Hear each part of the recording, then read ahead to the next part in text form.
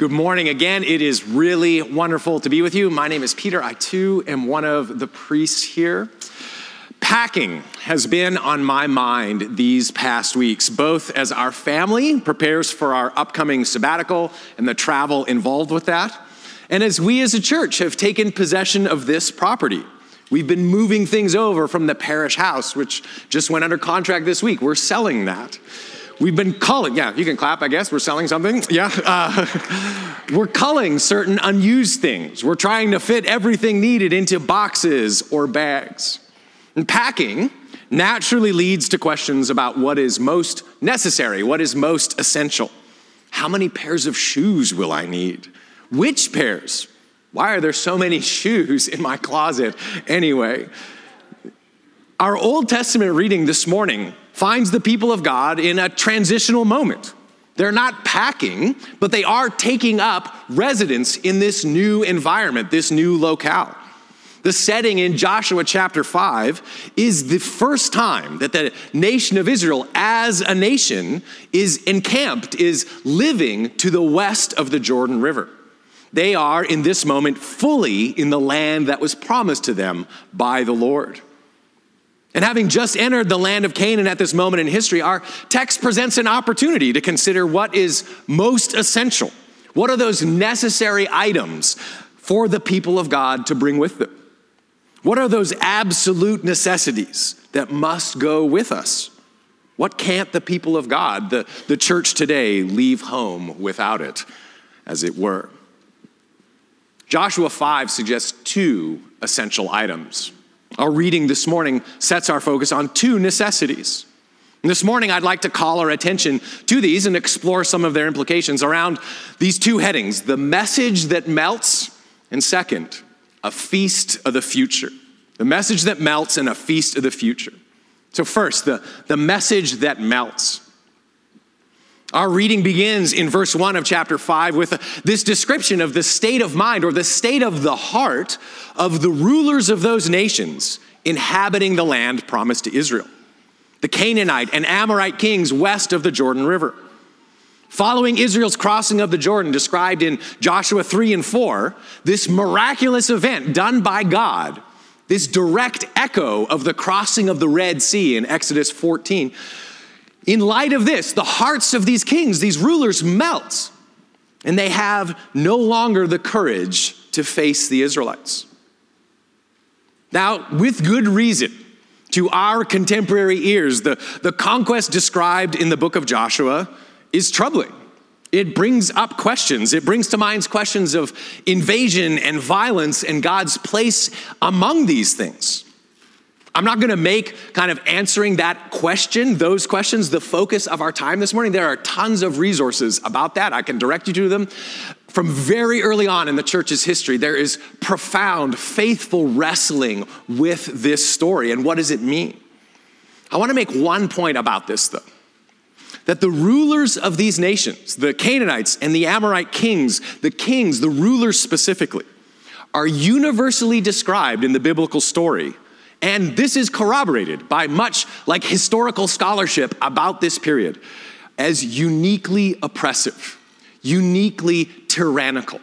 In the language of Scripture, uniquely wicked and resolutely opposed to God's purposes of justice and peace and flourishing in the world. They're described as opposed to God's people, yes, but opposed to their own nations flourishing, to their own people. We can imagine such rulers as this. And that might not certainly doesn't remove our questions about a passage like this, about the book of Joshua. But it may put those questions in a different light. According to the biblical story, these are tyrants, these are oppressors. And they are weakened. They are rendered fearful. Their hearts melt. Not because of Israel's might, not because they see kind of the divisions, the battalions of the Israelite army, not because they're shocked and awed by the technological prowess of the Israelites. No, they are weakened by this message, by this news of God's power and deliverance. The beginning of these kings' undoing is found in this message about God, about God being with and for his people. Our kids have recently been really into that song from a few years ago, Titanium. Many of you will know it. It's this anthem of resilience. The chorus is all about being bulletproof, right? You shoot me down, but I don't fall. And they love it. In the car the other day, they were belting it out and like punching the air as the beat dropped. It was all quite adorable. And it's an empowering message. That song kind of makes you feel like you could run through a wall, right? Like, you're like, yeah. But the message that accompanies the people of God, the message that is essential for us, is different than this message. The refrain that we sing is not of our own resilience, our own remarkable strength and power, but it is of God's remarkable strength and power. Yes, you and I are made in the image of God. We have capacity and strength. We have remarkable dignity. But the essential message, what the people of God must cling to as they take residence in this new place, is that God is mighty to save. This is why in Joshua 4, just before our reading, after the crossing of the Jordan, Joshua, the people are instructed to make this monument of remembrance, right? 12 stones from the bottom of the river, exemplifying this miracle. A testimony not to their own power, but stacked so that all the peoples of the earth, Joshua 4 reads, might know that the hand of the Lord is powerful.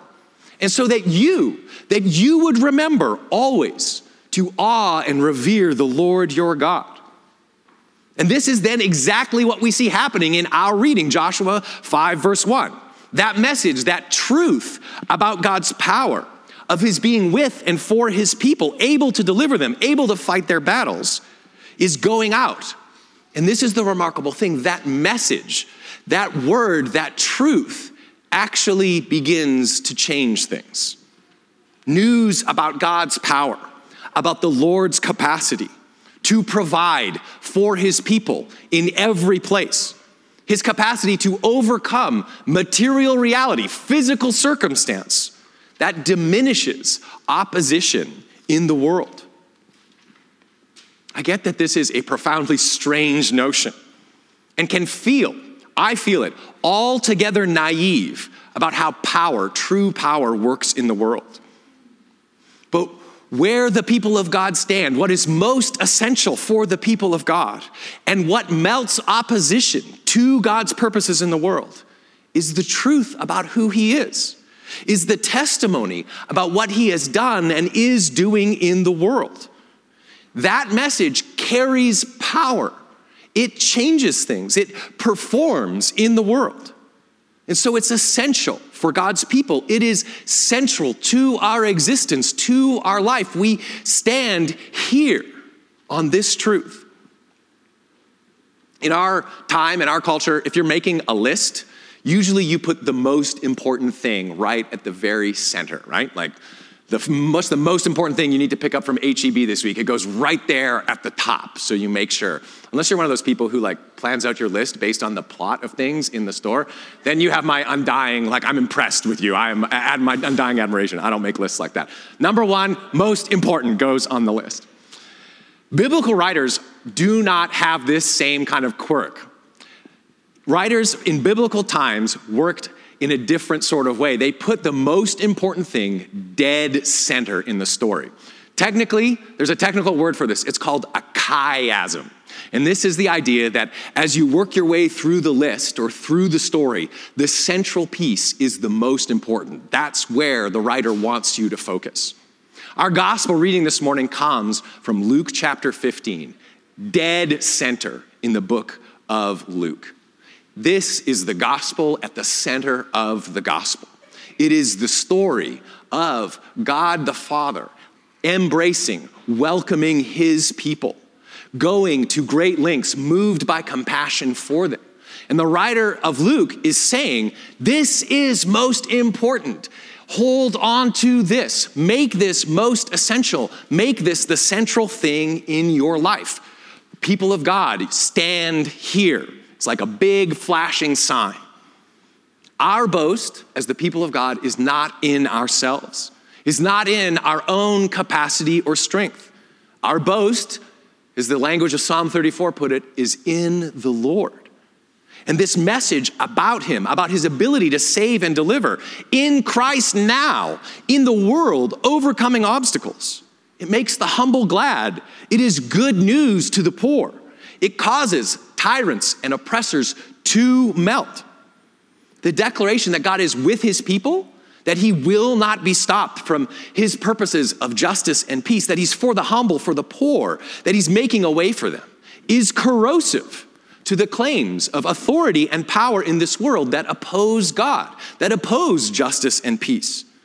The confession that we stand on, that God has drawn near in Christ, is now making a way where there seems to be no way, ushering in a reign of righteousness and goodness. That causes opposition to melt. It causes those who would oppress others to lose courage. We are in the midst of incredibly trying times, incredibly fearful times, war, the rumors of war, times of opposition to justice, to peace. And in these times, the truth, this truth about God and his ways in the world, his salvation, is powerful, is most powerful. The truth of the gospel is essential for the church and in the world. It is what we cling to, and it must be proclaimed among us who may so easily forget. Those of you who know the story of Israel know they leave this behind time and time again. They lose what is most essential. They lose their grasp on it. It is a particular temptation of those who are successful, of those who are sophisticated, who have resources, to lose sight of what is most essential. So there is this need for us to fight and to cling to this truth of who God is, of his power, his deliverance, the truth that Jesus saves, that he makes a way where there is no way. What about your life? What situations do you feel in yourself to be overwhelmed by opposition? What is the situation where there appears to be no way forward? In such moments, in moments of suffering and difficulty, the call upon the people of God, the invitation for you is not to find within yourself new stores of resilience, to find new resources like change in your couch cushions, right? The call instead is to cling to this truth, this confession about God, this testimony. Because the truth of the matter is there are situations that outstrip our capacity, that outstrip our resources. Contrary to the song, we're not bulletproof, right? But equally true, more powerfully true, is God's desire, his ability to save you, to overcome every obstacle to his purpose in your life. Through this essential truth, then we find resources to endure, to persevere, to keep on. I've gotten kind of shouty this morning, so I'll wrap this part up. God is mighty to save. He's able to deliver. And the truth that he does deliver and save, that he makes a way, is something that we, Church of the Cross, must proclaim to ourselves and to one another. This is our boast.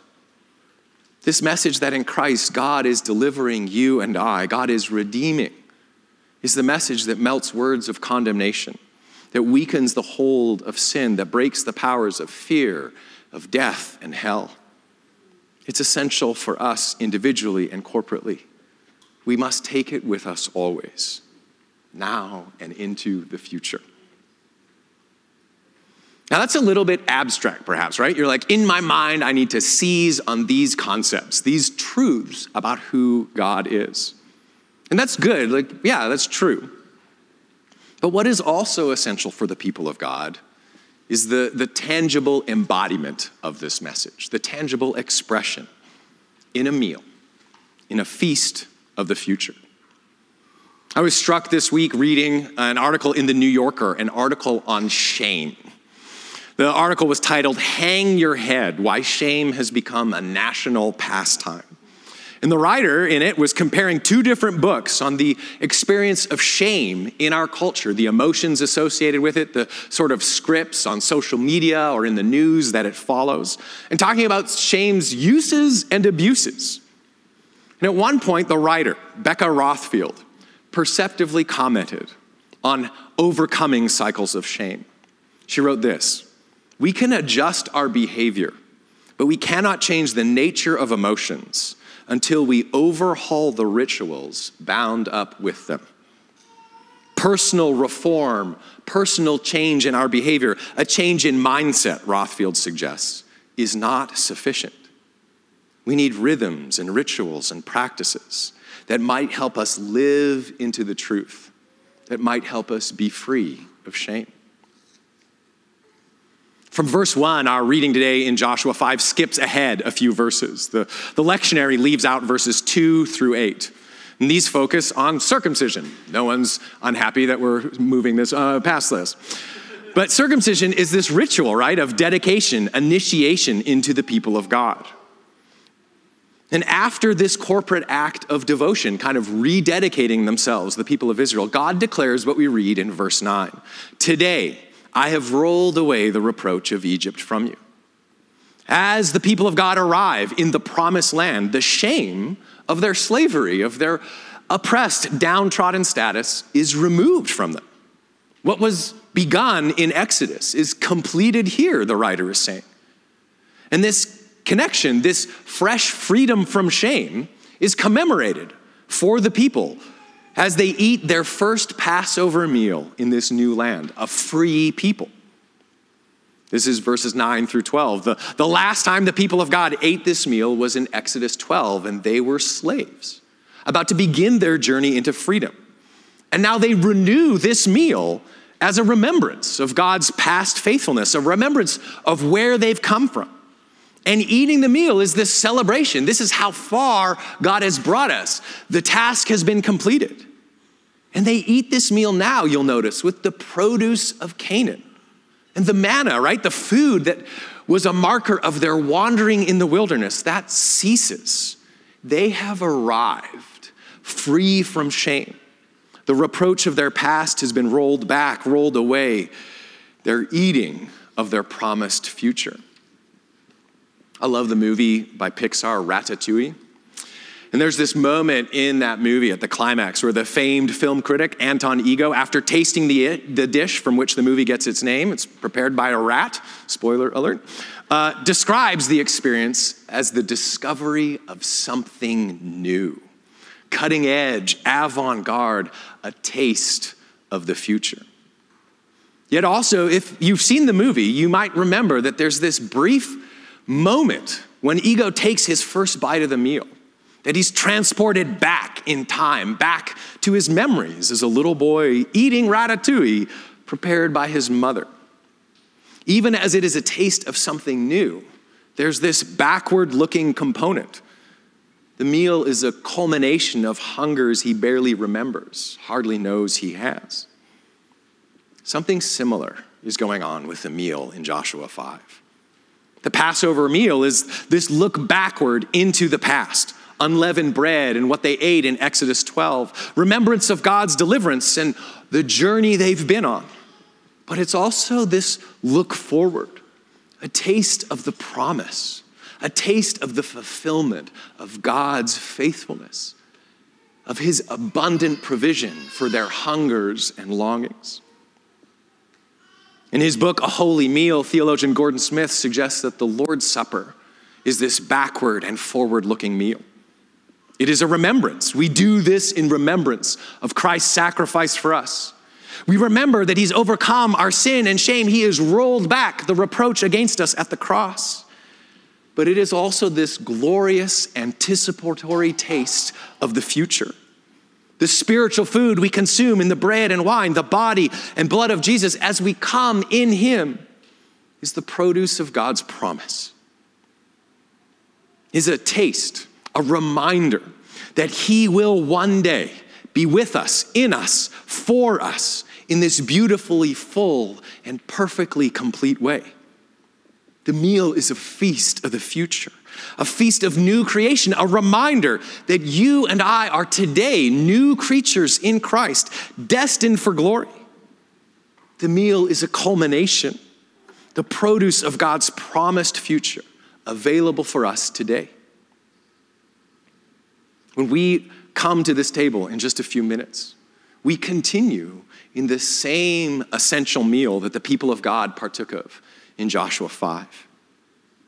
And we do so as a means of reminding ourselves of these essential truths, reminding ourselves of the past and reminding ourselves of the future. That God's faithfulness has been made clear in Jesus through the cross, in his forgiveness of our sin. And we do so in remembrance of our glorious future, of which this is a taste, a feast of hope, a feast of God's presence, just a sampling of what is to come.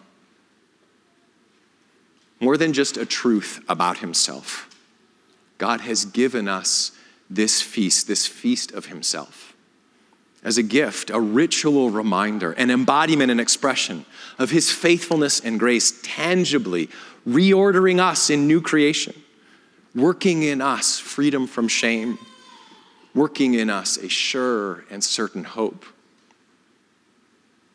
What burden do you carry this morning? What uncertainty or secret shame about yourself? What anxiety about your future? Come to this table as a member of the people of God and taste and see just how gracious the Lord is. Know the loving embrace of your Father who looks on you with compassion, who waits and watches and welcomes you here. This is essential. This is most essential. That you believe the truth about who God is and what he's doing, how he's making a way for you, and that you receive the gift of his presence. He does not despise you in your shame. He does not keep you at arm's length, but bids you come just as you are. Alongside that article I read from the New Yorker, interestingly enough, the online magazine this week, Vox, had a series on forgiveness. And the writer Aya Romano wrote an article titled, "Everyone Wants Forgiveness, but No One is Being Forgiven." She writes, "Modern outrage is a cycle. Could a culture of public forgiveness ever break it?"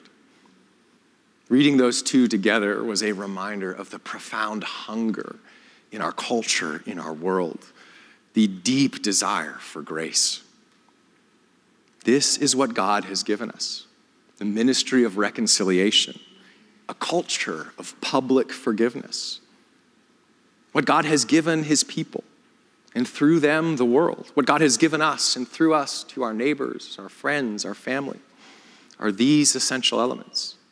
The truth about himself, his power to deliver, his desire, his ability to make a way when there is no way.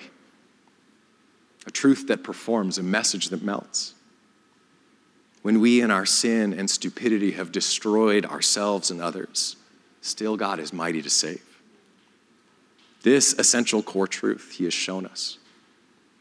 And even more than that, he's given us this meal, this abundant feast, a ritual reminder that we are not of our own making, that we're delivered, that you are forgiven, that the reproach held against you has been rolled back, that you are graced and destined for glory.